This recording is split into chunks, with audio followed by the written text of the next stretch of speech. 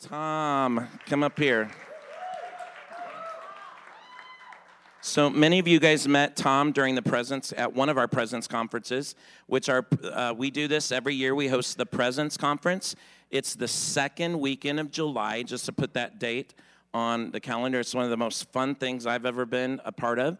But Tom is one of our regular speakers at that. He's got his glory rag all ready, anointed and sweated on, so it's good.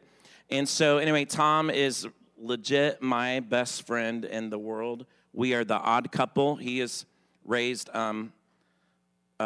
wrestlers who went to audition for the Olympic team, U.S. Olympic team. I mean, it's like we are the odd couple. I love it. And so, but what we have in common, what drew our hearts together, is a passion for the presence of God. And so I've been running with Tom for over, I think, close to 15 years or 17 years.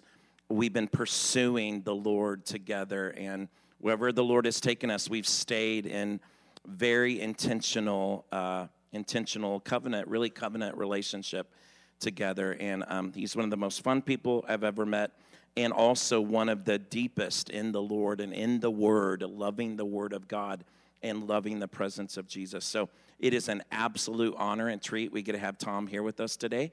So I encourage you to receive him right now in the name of Jesus. And I've given him carte blanche. My house is his house. I trust him with all of my heart. And so just be kind to us, though, Tom. That's all I ask. So let's stretch with your hands. Lord, thank you. Lord, we want more, Holy Spirit. Lord, we ask that the heavens, Lord, it is, like Bert said, it is so thick. And here I pray for an increase of that thick, weighty presence, the kabod. That holy, weighty presence. It's not just a good feel. It's God in our midst. And we were made to be touched by you. We weren't just made to get warm fuzzies. We were made to be fascinated and in awe of the Godhead. So Holy Spirit, open eyes and hearts today. We thank you for bringing Tom here today. We receive him in the name of Jesus. Thanks, Marvin. Good to be here with you again. I think I was here after the Presence Conference on Sunday. I spoke after Carolyn. Remember Carolyn? She's got that body comedy. I love her. She's amazing. Well, a lot has gone by since last summer. I have been in the driest season of my life. I've heard Christians talk about this before, and I thought, the backsliders, that could never happen to me. Dry times, what are they talking about? And but I have been going through a dry time, and I've got a lot of great things going on in my life. We have 19 grandchildren. I think I told you guys about that. Louise and I, we have 4 children. 3 are producing really well. My littlest one, she's seen so many babies, I don't think she ever wants to have a baby in her. I'm serious. I don't know if she will ever have any children, but I wanted to have a video. I was asking my grandkids, things have changed since we were young. I'm not just going to start doing the man of God stuff yet, okay? So I'm just going to tell a story. But I was asking my grandson, he's 16, I said, raised in a Christian home. I said, well, 16, I'm like, man, what is the most adventure you and your buddies have ever had so far? 16. And he said, well, my dad dropped me and 2 of my friends off at the movies, and we got to go in and watch the movie all by ourselves. I was like, wow. It's pretty lame, man. I didn't say that, but I was like, wow. And I asked my granddaughters from another family, they're like 14 and 15, I'm like, what's the most adventure you guys have ever had? And they looked at me like, what's adventure? I said, have you guys ever even walked around the block by yourself? They live a half a mile from my house.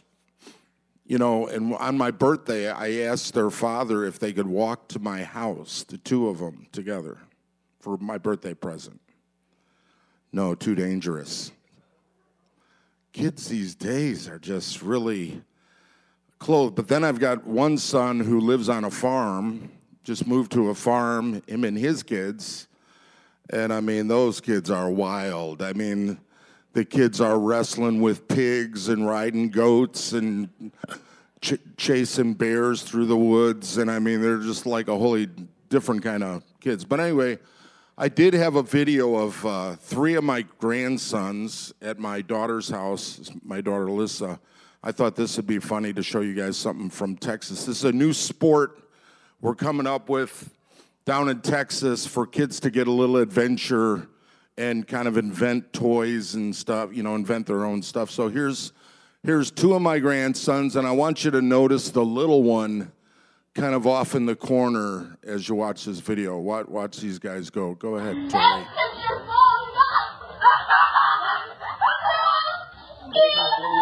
The video's not real clear. I'm sorry, it's not real clear. Watch the little one. He's like... Am I doing that? Or you are? Hey, Zach, why don't you jump in there with them?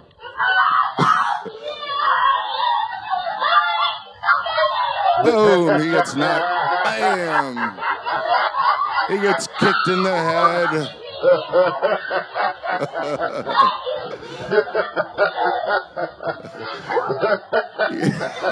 And I mean, I'm sorry the video's not that good, okay. But something about being the young, can you guys even see that? Okay, you can stop it. Anyway, they were having fun. I'm sorry that was just off my cell phone, but the point I wanted to make is this little kid, I'm kind of provoking him to get in there. Like, get in there, man, with your brothers. So he jumps in there, he gets kicked in the head, and then he flips over and he runs in and gets knocked over again. And I'm like, have some fun, you guys. Come on. All right, well, there you go. You guys with me? I was thinking by the time we were like 4 years old, we used to have this big quarry that was like down the street and over the railroad tracks. And they built these tracks up high so kids wouldn't go across them. But, it was close to the neighborhood. Then you'd go on the other side of the tracks, over a fence, through this like little wooded area. And there was this it was like a big quarry. And they would dig for rocks and then they would hit these natural spring and they would turn into ponds. And to us, that was like Six Flags. And I mean, we used to call it the pit. One time my oldest brother got in a crane, started the crane up and drove it right into the pond where it was sunk. He was about 14 when he did that. And that crane sat there rusted out for all memory. I mean, when we were like for years. I mean, everybody knew, hey, my brother drove that right into that thing, And so we would go there and play. I mean, how many of you guys have done stuff like that? And we would swim there. We'd bring our trunks and a towel. I mean, literally, that was like our trip to the park. And we'd swim in there. We'd have our towel there to dry off, change our clothes. And as long as the guy in the red pickup truck didn't notice us, but we always had a lookout. And I think I told you guys about this last time, but about taking my little brother out to the middle. Did I tell you guys about that? I did. Marvin doesn't want to hear it again. So anyway, but we would go out there and climb up the conveyor belts and jump into the sand. And I mean, we did all that stuff when we were like 4 or 5 years old, and we learned how to have adventure and I'll just tell you this. And excuse me, like I said, I'm a little dry, so I'm priming the pump here. But I started at this church about 11, 12 years ago. They're about 2,000 member church, and we're starting a house of prayer. And the pastor gave me these 3 women. They were all my age or a little bit younger, all great gals and musical, singers. And he asked me, he said, Tom, are you a rule keeper or a rule breaker? And I never really thought about it before then, although you probably could guess. But anyway, he said all three of these ladies are rule keepers, and they will do this exactly how you tell them to do it. They're all rule keepers. And I'm like this, well, I just break the rules. And I mean, if the light is red and it's red, and no cars are coming, I mean, I'm not going to wait there until I get, if the light says, no turn on red, but it doesn't say no U-turns, I'll make a U-turn there. You know what I mean? I will take stuff to the edge. I can't do our taxes for us. Louise doesn't let me write checks or, talk to people on the phone about stuff because, I get her in too much trouble. So she oversees all the stuff. And when she doesn't, then I really get in big trouble. I don't know where to go from there, except I want to tell you about, I'm going to tell you about two guys in the Bible. One guy God gave to be the law giver. Do you know who that was? Moses. Another guy he gave in the Bible to be a law breaker. But he was good. He was a good guy. This girl's looking at me like, you are crazy. God doesn't allow people to ever break the rules ever, right? Have you read Bob Sorge's book, Illegal Prayers? If you read Bob, and I didn't even read his book, but I heard him there's a lot of stuff in the Bible that the saints did that was, we don't even pay attention. Usually we just read the Bible like a narrative and we don't even think, hey, wait a second, they're not supposed to do that. Or why is he doing that? Doesn't God get mad at him? But there was one guy in the Bible that was a law giver, Moses, and then another guy in the Bible who was a rule breaker. And I'm going to tell you about him in just a minute. But I want to tell you about this thing. I know you guys have been studying about Zion, right? Have you guys been studying about Zion, Tabernacle of David? The priesthood? Okay.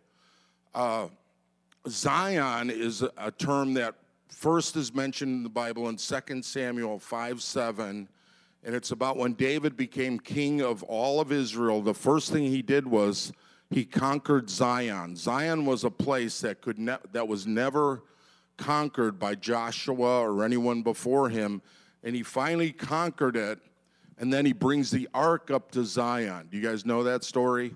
And then he brings his priests, 4,000 priests that played instruments and 288 skilled singers to sing and make music on Mount Zion. Do you guys know that? And they did this 24 hours a day for like 35 years. And God says about Zion is mentioned 165 times in the Bible from starting at 2 Samuel 5:7. 165 times the most passionate scriptures in the Bible are written about Zion. Yeah, I mean, it's amazing. You can look it up. The book of Psalms is all about Zion. They're either in Zion singing to the Lord, or they're singing about Zion, or they're telling about Zion. The prophets from Isaiah on, Isaiah mentions Zion 55 times. The whole book of Isaiah is about Zion. Zion was this place of worship where God says it was the perfection of beauty. It was where God made his home. It was the place where he longed for. It was the place he desired, it says. He called it the mountain of the Lord and the city of God. It had all these names for it. It was God's holy mountain, the mountain of Zion, the place where the king dwelled. The king, not the big K, king. He still lives in Zion. Do you know that? And you know that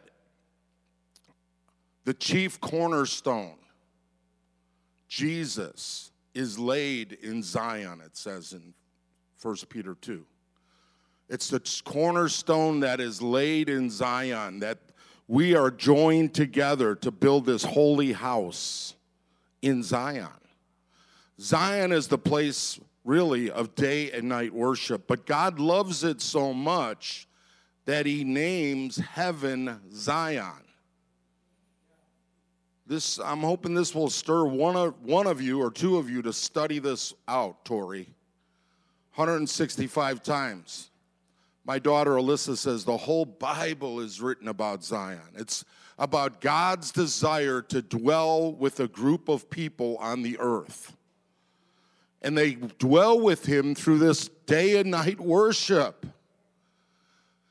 That's why I'm so excited. I am so excited about here. And I didn't come here. Marvin didn't call me like, hey, Tom, man, we're really dragging here. I don't know what to do, man. Could you come and like stir us up? He didn't call me for that. I called him. I said, Marvin, I'm really dry, man. I said, can I come and visit Zion for a few days and get some oil, I didn't come here to stir you guys up. I came here to get stirred up. Okay? You guys don't know what you have here. This is like rare on the earth, what you guys are doing. Just like Zion was rare. David established Zion and all these singers and musicians, and he had them for 35 years or so, 24 hours a day, until Solomon built the temple. There's a lot of Solomons out there building great big works for God. But the first thing that Solomon did was he called the elders together and he said, hey, you know what? We got that ark over there on Zion, and we're paying all these guys to sing day and night. Why don't we take that ark and put it back behind the veil where it belongs? And those singers, they can find jobs doing something else. And he basically put the ark behind the veil. I love Solomon this much. When I read him in the Bible, he is my least favorite character. Some people revere Solomon for his wisdom, and he had a lot of worldly wisdom. He was very wise, but as far as, I got to be careful. I'm not going any further. I'm offended with Solomon. Can I just say that? I'm a little offended with him for busting up what David did, because he put the ark back behind the veil and then he went into idol worship. And he married, 700 women, and they all had different idols, and he had to build idols for all of them. And he turned the nation of Israel from this beautiful place that God said was the perfection of beauty into an idol-worshiping nation. Did you guys know that? And David's generations lasted from Solomon to his next son, and then the kingdom was divided thereafter. And they had this back and forth thing into idolatry, and the prophets would come, and they would cry and moan and for Zion. It was like, look what we had. Look at who we were. Look at how far we've fallen from what God had given us through David. And they'd cry about it, and then they'd prophesy, this is what's coming. This is what's going to be restored. God is going to restore Zion. It's going to be beautiful, and it's going to be all over the earth. And you know what Zion really is? It's the deposit of the Holy Spirit in us to join together as a holy house to worship God. Zion is really a deposit of God in us to join together to worship God. And most churches I've been in, and I've been a consultant. I don't know if I consulted or I've shut down more churches than I've told pastors to close this down. It's terrible. What you're doing is terrible. I mean, it's terrible. I don't care that you have this building and all this stuff. It's like, golly, what are you doing to the name of God over here, in the name of God? Please have mercy. You know, they're raised in seminaries where they're never taught, there's not even a class on prayer. They come out of churches that are prayerless, go to seminaries that are prayerless, come out of there, and now they're going to start churches that are prayerless. I'm really serious about this. But the good news is the prophets have prophesied. They foretold that Zion would be the place that Jesus is going to come in response to the great trouble that's coming on the earth. He is the antidote. Zion is the antidote for the great trouble. I'm not going to talk about the trouble coming on earth because Marvin told me, please, Tom, don't talk about that. I don't want to talk about that. No, he didn't. Marvin let me talk about whatever. But I want to keep you people happy because you're happy people and you're going for it. You know what? When people are going after God and somebody's preaching like doom and gloom, don't let that stuff get on you. If your heart is going for God, why should you feel condemned? You know what I'm saying? But the church, much of the church in general, big C, is asleep. Okay. But where we're going, where the church, listen, the time is coming soon. I mean, Donald Trump won't be president forever, guys. There's a spirit in this country that is trying to shut down the church, shut down the voice. And there's going to come a dividing line. And it's only the people that do it because they really love Jesus and not for a paycheck or to be seen or any of those other reasons. And they're going to be the people that join together to worship and to pray and to call on the name of Jesus and establish his presence on the earth. That's where Jesus is going to release his power from to destroy the kingdom of the Antichrist.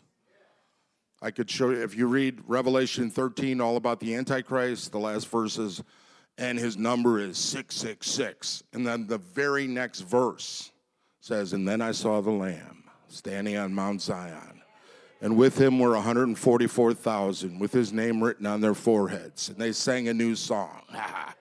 That's the antidote to the Antichrist, is the presence of God on the earth, releasing power on the earth through praise and worship. You hear me? Okay, I want to tell you now, how much, you never said what time I go to. Okay, I'm just going to go. I'm going. I'm feeling it now, Marcella. I'm feeling it. I got the holy handkerchief from Eddie. I'm feeling it. Jerry and Judy danced all over the place, man. I'm feeling good. All right. So what I want to do, I want to give you I want to just tell you about, because when I hear about David and Zion, I used to think, man, what did David do? You know, how did he establish all this worship? How did David establish, you know, what was he in the cave of Adullam with his 500 guys? And he said, okay, you guys, let's get some percussion over here. And you guys, let's, you know, do some strings, you know, let's make some strings and stuff. And I always wondered how that happened, and I began to study this out, and I realized that way before David started this thing, Samuel the prophet developed something. Samuel the prophet is the rule breaker I want to introduce you to, because this guy, he didn't know any better. He didn't know any better, and what I'm just going to lay my hand on 1 Samuel. I'm just putting my hand on that. I'm not going to read every verse to you. I just want you to trust me. You should all read 1 Samuel. 1 Samuel, look at, Samuel did more to deliver us at the end times, on the end of the age, a vision for worship and prayer than anyone else, even David. Do you know that Samuel wrote the book of Judges? The ark is not even mentioned in Judges. He also wrote the book of Ruth. Do you know that Ruth and Boaz were the great-grandparents of David? Did you know that? Samuel wrote Ruth. He knew Jesse. He knew David's family in Bethlehem. Samuel, let's go back a little bit. Going back.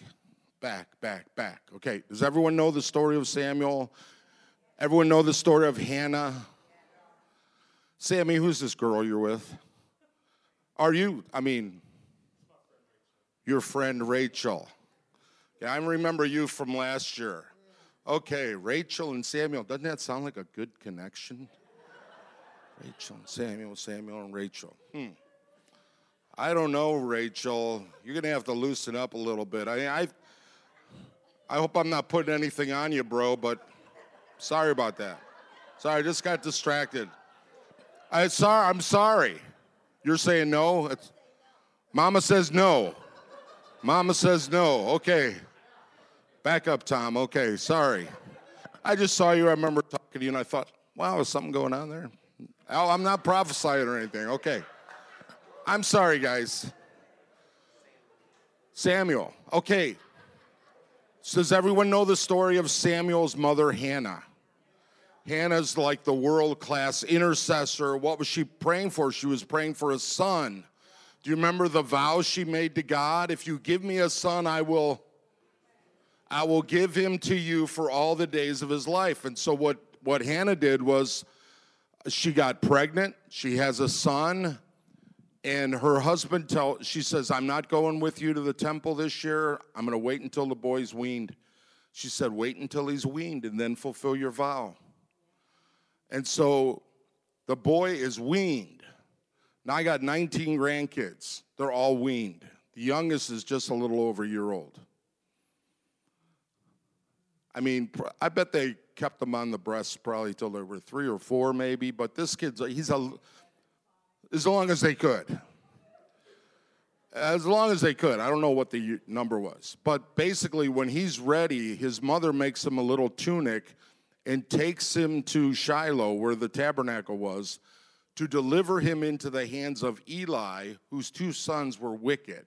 Wicked guys. God judged them and destroyed them because of their wickedness. But she brings him along with a bull. Could you see Rachel walking a bull, 2-year-old bull up to, come on, honey. You ever see the rodeo? Hey, simmer down, you know. She's bringing the bull. She brings some flour, and she brings a skin of wine. And this word skin of wine is a word, if you look it up in the Hebrew, which I did and put on my computer this morning, which I didn't bring with me because I thought, I'm not going to do that. I got plenty of notes. And Marvin said I should flow. So anyway, she brings a skin of wine, and one of the Hebrew definitions describes this as a musical instrument. Some of the descriptions is it could be a jug, it could be a bottle, it could be like a vase, a clay vase that percussionists can go do something for me. Okay, you know what I'm talking about. But it was probably like a toy. It was probably like a toy for him. Strong's even says it was like a stringed instrument. So she brings this toy for him. So he's just a little kid. And what he does is he starts ministering with Eli. And he's got these 2 wicked sons, but he's taken this kid under his wing as his right-hand man. And they start doing the night watch together. And it says that Samuel was getting old, and he would sleep in the holy place where the candlesticks were, the light was. But Samuel would sleep by the ark. What would he do? This is what I'm talking about, breaking rules. This is when it started. What's your name? Jennifer. Do you have any children? Are they good kids? Any boys? Okay, Eli, okay. I'm not even going there. Anyway, like any little boy, most little boys, except probably her little boy probably wouldn't do this, but my boys would have done this. Samuel would tell him, look, or Eli would told Samuel, look, thank you, Marvin. Look, we don't go behind that veil. Don't do it.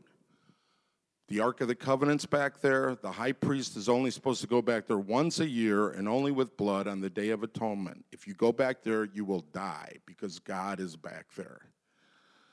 And so I could see little Samuel pretending like he's sleeping. He waits for Eli to close his eyes and start with his snoring. 1 snore, 2 snores, 3 snores, he's out. He gets up and goes behind the veil, and he begins to sleep next to the ark. The ark is mentioned 35 times in the first 6 chapters of 1 Samuel. Samuel loved the ark like no one else in the Bible. Samuel was in love with the ark, and he would sleep by the ark, and God started speaking to him and giving him prophetic words when he was a little boy, sleeping by the ark. See, if we stay in the presence of God, if we stay close to the ark, if we stay in this place, we're going to see visions. We're going to hear God's voice. We're going to have his provision. We're going to have his protection. Everything that we need and want is right here. It all comes from here. Seek first the kingdom of God and his righteousness, and all these things will be added to you. Delight yourself in the Lord, and he'll give you the desires of your heart. Okay? And so Samuel begins to sleep back there, and then what happens is the wicked boys, they get in a war with the Philistines, and they say they're losing the battle, so these guys think they think they're something. So somewhere they heard the story of Joshua, so they're like, hey, let's bring the ark out from behind the veil, and let's just take it into the battle with us, and surely God will give us the victory against the Philistines. Does anyone know what happened? They get crushed. The two sons of Eli are killed, and when Eli hears the noise, he falls off his chair, breaks his neck. He's dead. His daughter-in-law goes into labor, gives birth to a son. Do you remember what they named him? Ichabod. The glory has departed because the Philistines had captured the ark. And it has 2 chapters where it tells what happened with the ark in Philistine camp. Now, how do you think they knew all this, what was happening in the Philistine camp? We read the Bible like it was just delivered by, like these guys had angel spies that just went over there and came back and said this is what happened. Somebody would have had to tell them what was going on with the ark. Who loved the ark? Who slept by the ark? Who had this heart for God's presence? Likely is that Samuel followed the ark and was spying to see how can we get this ark back? How can we get the ark back to Israel? And so finally the Philistines, they had enough, plagues came on them, cancer, everything. They got rid of the ark, sent it back to a place called Kirith-Jearim. And it was 20 years before Israel started to call on the Lord. But Samuel was a priest, and he gathered the priests around Kirith-Jearim, and he began to minister. They didn't have the tabernacle. That was still in Shiloh. And they ministered around the tabernacle. And they began to minister with music and singing. And this music and singing became part of the culture of the priests of Israel. You follow me? And Samuel would do a circuit around Israel. And he would go into the different cities, and when he would come to a city, the fear of God would fall on that city. Samuel, the prophet's here. And these musicians would be playing and singing. How do we know this? Because in 1 Samuel 10, when Samuel anoints Saul to be the king, he sends them on this little journey. He says, hey, this is going to happen. You're going to meet, you're going to meet these guys that got some bread and a lamb, and you're going to meet these other guys, and then you're going to see this group of prophets coming down the hill playing musical instruments. They're actually at the Philistine outpost. This is where they were. Be like a bunch of intercessors going right to the gates of hell saying, all right, shut da da da da da da da. That's basically what they were doing. They go right to the Philistine outpost, and they're like, giving them the business. Glory to God, hallelujah, yeah. They come down the hill, and they run into Samuel. They're playing their instruments, and he just falls down and begins to, Saul, thank you. I'm dyslexic, and I'm ADBC. So if I get things mixed up, I'm serious. Had a lot of trouble in school. Thought there were like 3 teachers up there all the time. Didn't know which one to watch. Always a little paranoid. I know she's out to get me. What do I do now? Okay. So anyway, where was I? Saul. Saul lays on the ground and he's prophesying the whole day. Now it's funny, I'm going to share 3 encounters with you with these musicians, and every one has to do with Saul, which is really interesting because Saul's the king of Israel, but even though he's the king of Israel, he's like a bad king. He starts out okay, but he's a bad king. And it's funny how these 3 stories I'm going to share are all with Saul.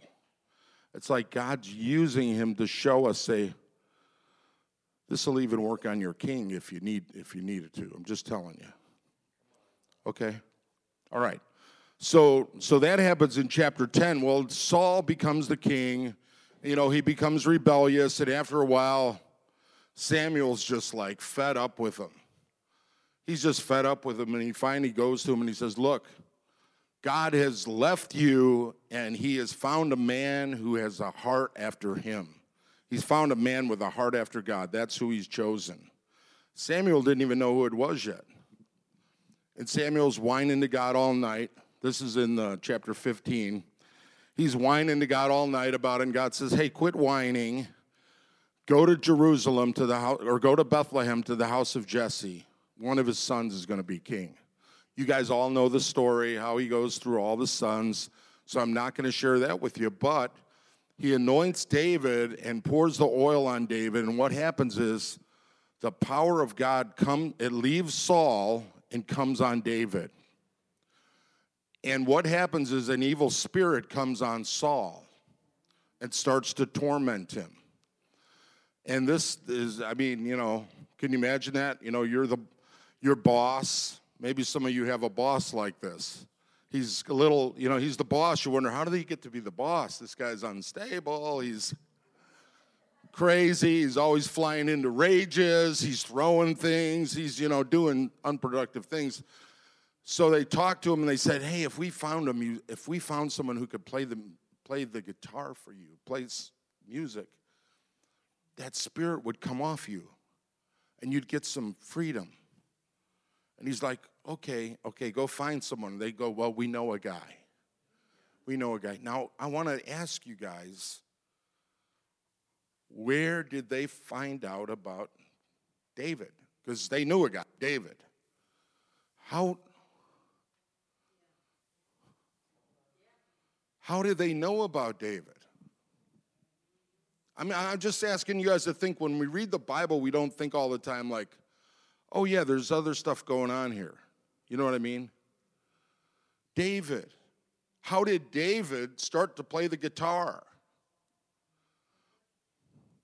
How did he start singing these songs? Chances are Samuel had been coming through Bethlehem with his worship teams, playing the instruments, and David was like, man, this is cool.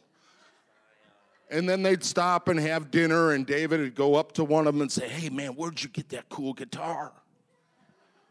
Hey, how can I get one of those? And the guy says, hey, man, I got an old one back at the village. Next time I come through, I'll bring it and drop it off with you. Really? Can you teach me how to play? But yeah, I'll teach you how to. Am I spitting on you? No. Sorry. Okay. Sorry, Eddie. But he's like, David starts to play the guitar and he starts to sing. And he becomes recognized for it. Here this guy's a shepherd. And somehow his singing and music is this good that it's attracting the assistants of the king. And they're like, they're going to get David now and bring him to come and minister to Saul. So every time an evil spirit would come on Saul, David would play and the spirit would leave. Usually. But David was still, Saul was, he was jealous after a while because David, he kills the Philistine, he routs the Philistine army, they start singing songs about him.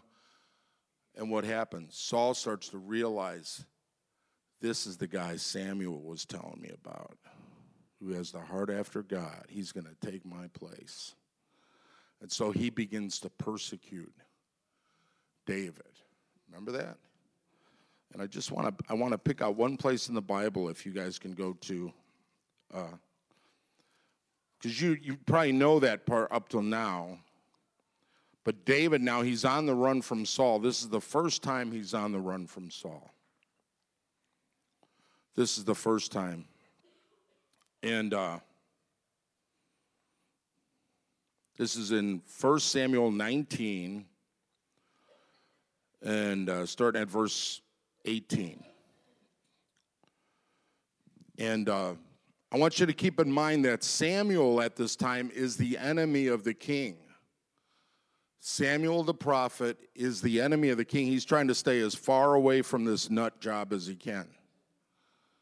Because he knows this guy's jealous, he's angry, he's power mad. He's really crazy. So he's going to keep him and his guys away from him. Okay, so where does David go? Look at this, verse 18. Now I'm reading out of the New Living Translation, which the reason I bring this is because it's real skinny and fits in my Bible, and it's not so heavy to carry through the airport. Okay?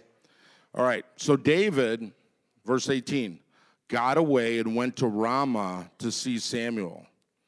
And he told him all that. Now I want you to picture this. This is really happening. He says, and he told him all that Saul had done to him. Because here's Saul. Saul is throwing spears at David, trying to kill him. Literally trying to kill him. Okay? So he says, then Samuel took David with him to live at Naioth. This place, Naioth, Bible scholars believe was like a Bible college that Samuel ran where he trained priests to sing and make music to the Lord. If you read Bible commentaries, it's not here in the Bible, but that's what Bible commentaries actually believe. Okay? This place at Naioth. When the report reached Saul that David was at Naioth in Ramah, he sent troops to capture him.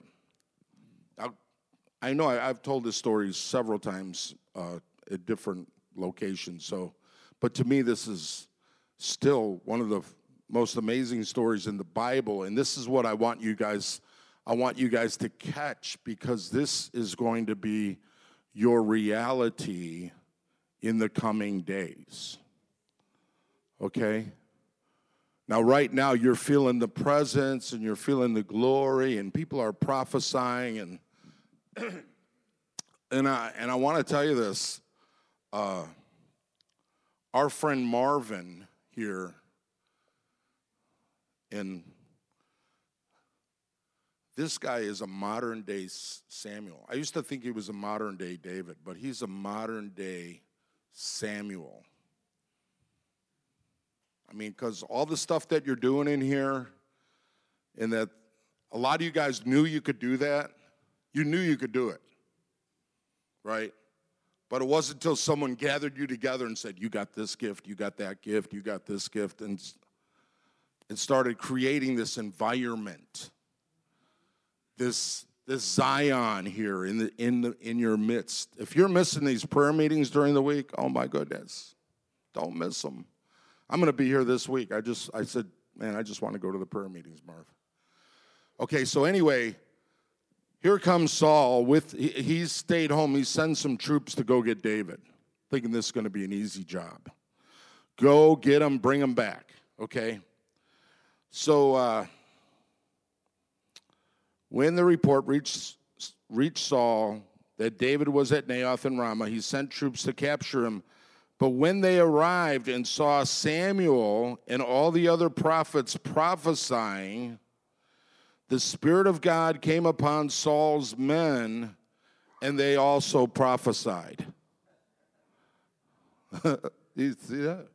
I mean, I really, come on, you guys, I enjoy this passage. This is like, to me, this is like a milkshake. This is so good. It's like, I don't want to rush through this. This is like, okay, so can you imagine your worship team's in here worshiping? You got a bunch of people, oh, glory to God. You're all crying and weeping, and here come the police or whatever. Can you ever picture a day in America where police would come and shut down a church, for instance? Can anyone ever picture that? And you guys are all in here worshiping, and they just come and just fall out on the floor, and they start worshiping with you. And then they get up, and they go home, and they go back to their boss, and their boss saying, like, where's Marvin? Oh, man, we forgot to bring Marvin with us. Shoot, we got so caught up with the worship. Sorry, boss. He's like, what's wrong with you guys? I sent you on a job. Go do it. So what he does is he sends more troops. Verse 21. When Saul heard what had happened, he sent other troops, but they too prophesied. And I could see Mrs. Saul, Sally, all these guys are prophesying all day, and Mrs. Sally and some of the ladies and some of the men, they're like, oh, you look so hungry, come on, we got a chicken dinner over here we're gonna do, and dumplings and gravy, it's gonna be so good. And the men come and eat dinner, and then they go home, and Saul's like, where is David? Oh, man, that's right. Man, we started prophesying, and then we ate that chicken, and then that guy Eddie started blowing that shofar again, and Judy started dancing, waving them flags, and we fell over again, and golly, we forgot to get him. No, this really happened. This is in the Bible. When someone says it's in the Bible, this is what I'm talking about. It's right in here. So Saul said to him, where is David? Come on. He demanded, where is David? This is what you call a secret place, Tori. This is when David says, God, you're my rock and my refuge. You're my fortress.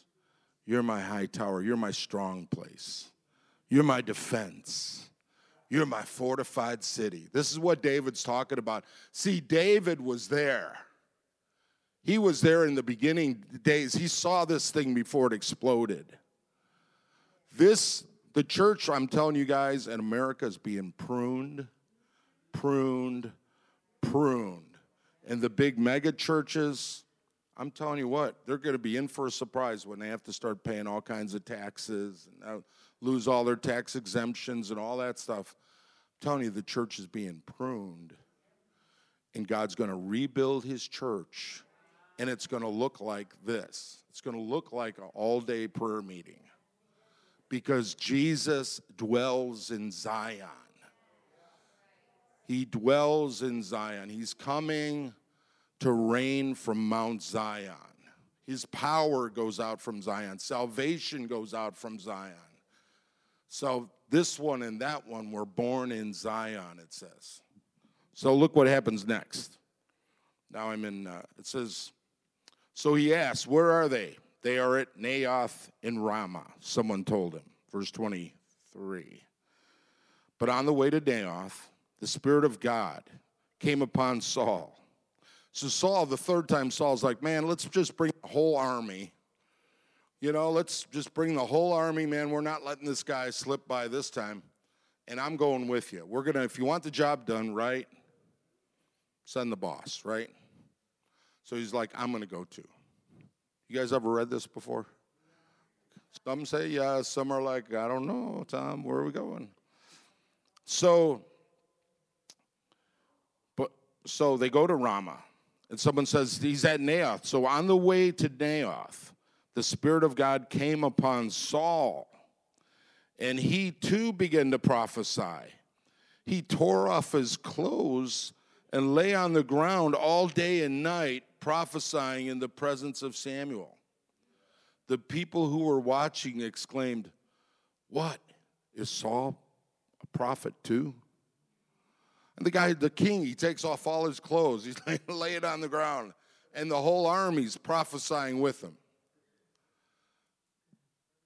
The power of God is released through worship. It was released through worship when Joshua marched around the wall. And they shouted finally, gave the shout, blew the trumpets and shouted. It was released through worship when David cast out the demons. It was released from worship when Saul went down. It was released through Jehoshaphat. It was released during the time of Paul and Silas when they were in prison. And it's going to be released during our time right here. And I mean, you can move this. You can move this. It can go to Marvin's living room, or it can go over to Eddie's house for a while. You know, I mean, it's like Obed-Edom. As long as Obed-Edom, you got someone who really loves the ark. Who loves the ark? Any Obed-Edoms in the house? How many Obed-Edoms? 1, 2, 3, 4, 5, 6. Oh, man, you messed me up there, Marvin. Nobody do that. Okay. So here's my point. Do you guys get my point here? What I'm trying to say is God loves what you're doing. Keep doing it. Keep talking nice about each other. Keep blessing each other. Keep encouraging one another. Keep lifting each other up. If you hear somebody gossiping about somebody, say, "No, man, let's pray for them. Let's encourage them. Let's bring them back into the flock." Be merciful to one another. Be kind to one another. Do you know that blessed are the merciful, for they will receive mercy? The more mercy you pour out, the more you get. Do you want God's mercy on your life? Then give mercy. Give mercy. Give mercy. If that's one thing I'm learning in these days is, man, be merciful. Pour out mercy, and you'll get more mercy. Okay, I want the rivers of mercy flowing from my heart. I know you want the rivers of mercy flowing out of this place to the community, all around into the nations. Okay, amen. Hallelujah. I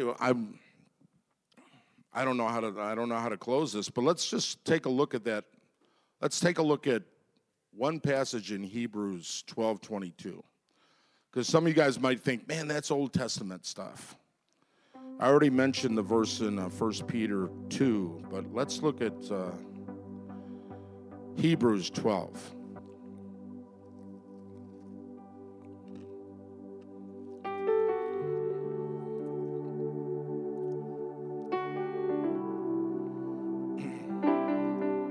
What a nice touch. See what I mean? It's just like, whoo. I'm so happy. I'm so glad I'm here. I could turn around and go home right now, and I already got what I came for. Amen. You guys are blessed. Isn't that different than hearing you're blessed because you're going door to door preaching the gospel, or you're giving away all your money, although those are good things to do, or you're healing all the sick, those are good things to do. But before any of that comes, man, build this well. Remember the well in the Gospel of John? Was it at Bethsaida? Is that where it was? Where the angel would stir up the water and then the crippled people would get healed? That's the kind of well you're building right here. Where sick people are going to be coming in here, getting touched by God. I'm sure it's happening already to some extent, but I want you guys to stir your faith. Okay, in Hebrews 12, I believe Paul wrote this, Hebrews, and I believe the reason his name's not on it is because the Jews didn't like Paul. If they would have saw Paul's name on it, they wouldn't read it. But this was written to the Hebrews. And he's saying, let me find it. In verse 18, you have not come to a physical mountain, to a place of flaming fire, darkness, and gloom. He's talking about Exodus chapter 19, where God said, I'm going to come down and visit you. And all the people said, we don't want to hear your voice. Let Moses hear your voice, and we'll listen to him. Remember that big lie they told that day? So he says, you have not come to a physical mountain, to a place of flaming fire, darkness, gloom, and whirlwind, as the Israelites did on Mount Sinai. When God gave them the law, they heard an awful, awesome trumpet blast and a voice with a message so terrible they begged God to stop speaking. They staggered back under God's command. If even an animal touches the mountain, it must be stoned to death. Moses himself was so frightened at the sight, he said, I am terrified and trembling.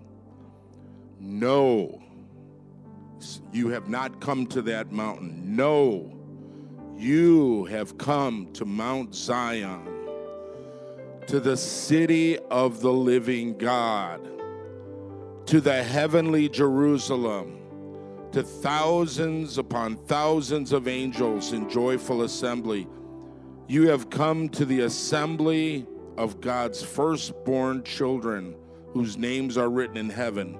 You have come to God himself, who is the judge of all people. And you have come to the spirits of the redeemed in heaven, who have been made perfect. You have come to Jesus, the one who mediates the new covenant between God and people, with the sprinkled blood, which graciously forgives instead of crying out for vengeance, as the blood of Abel did. As we come to worship, we are joining with all the saints and angels in the universe, all the saints who've gone before. You know, that's one thing the Catholics have a little bit of a, I'm not saying completely, because you're not supposed to try to talk to those guys. Okay, I'm just telling you. We don't pray to them, but when we come, we are joined with them at the table around the Lord. We are joined with all the Chinese that have been martyred. We're joined with all those who have been martyred over the ages. All the saints, your parents that are deceased and love the Lord, they're all there worshiping together. We've come to the living God, to this great assembly, okay? We've come to this place of mercy, all right? And this is where the power of God and the presence of God and the greatness, the glory, the love, the kindness, and tenderheartedness of the God is poured out on his people. Amen. Let's pray. Why don't we put our hands on our hearts?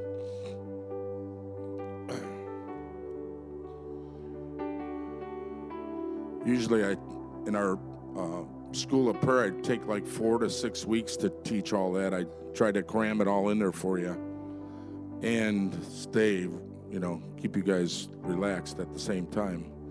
But let's just ask the Lord to stir up a vision for Zion. Would that be okay? Could we ask the Lord, give me a fire for Zion? You know, when we say, God, what I want to care about what God cares about, you know what he cares about? It says in Zechariah, his heart burns for Zion. God, give us a burning heart for your presence on earth, to be with a people like Samuel's priests, a people like David's priests, a people who are so connected to you, Lord, that they surrender themselves to your presence to day and night worship.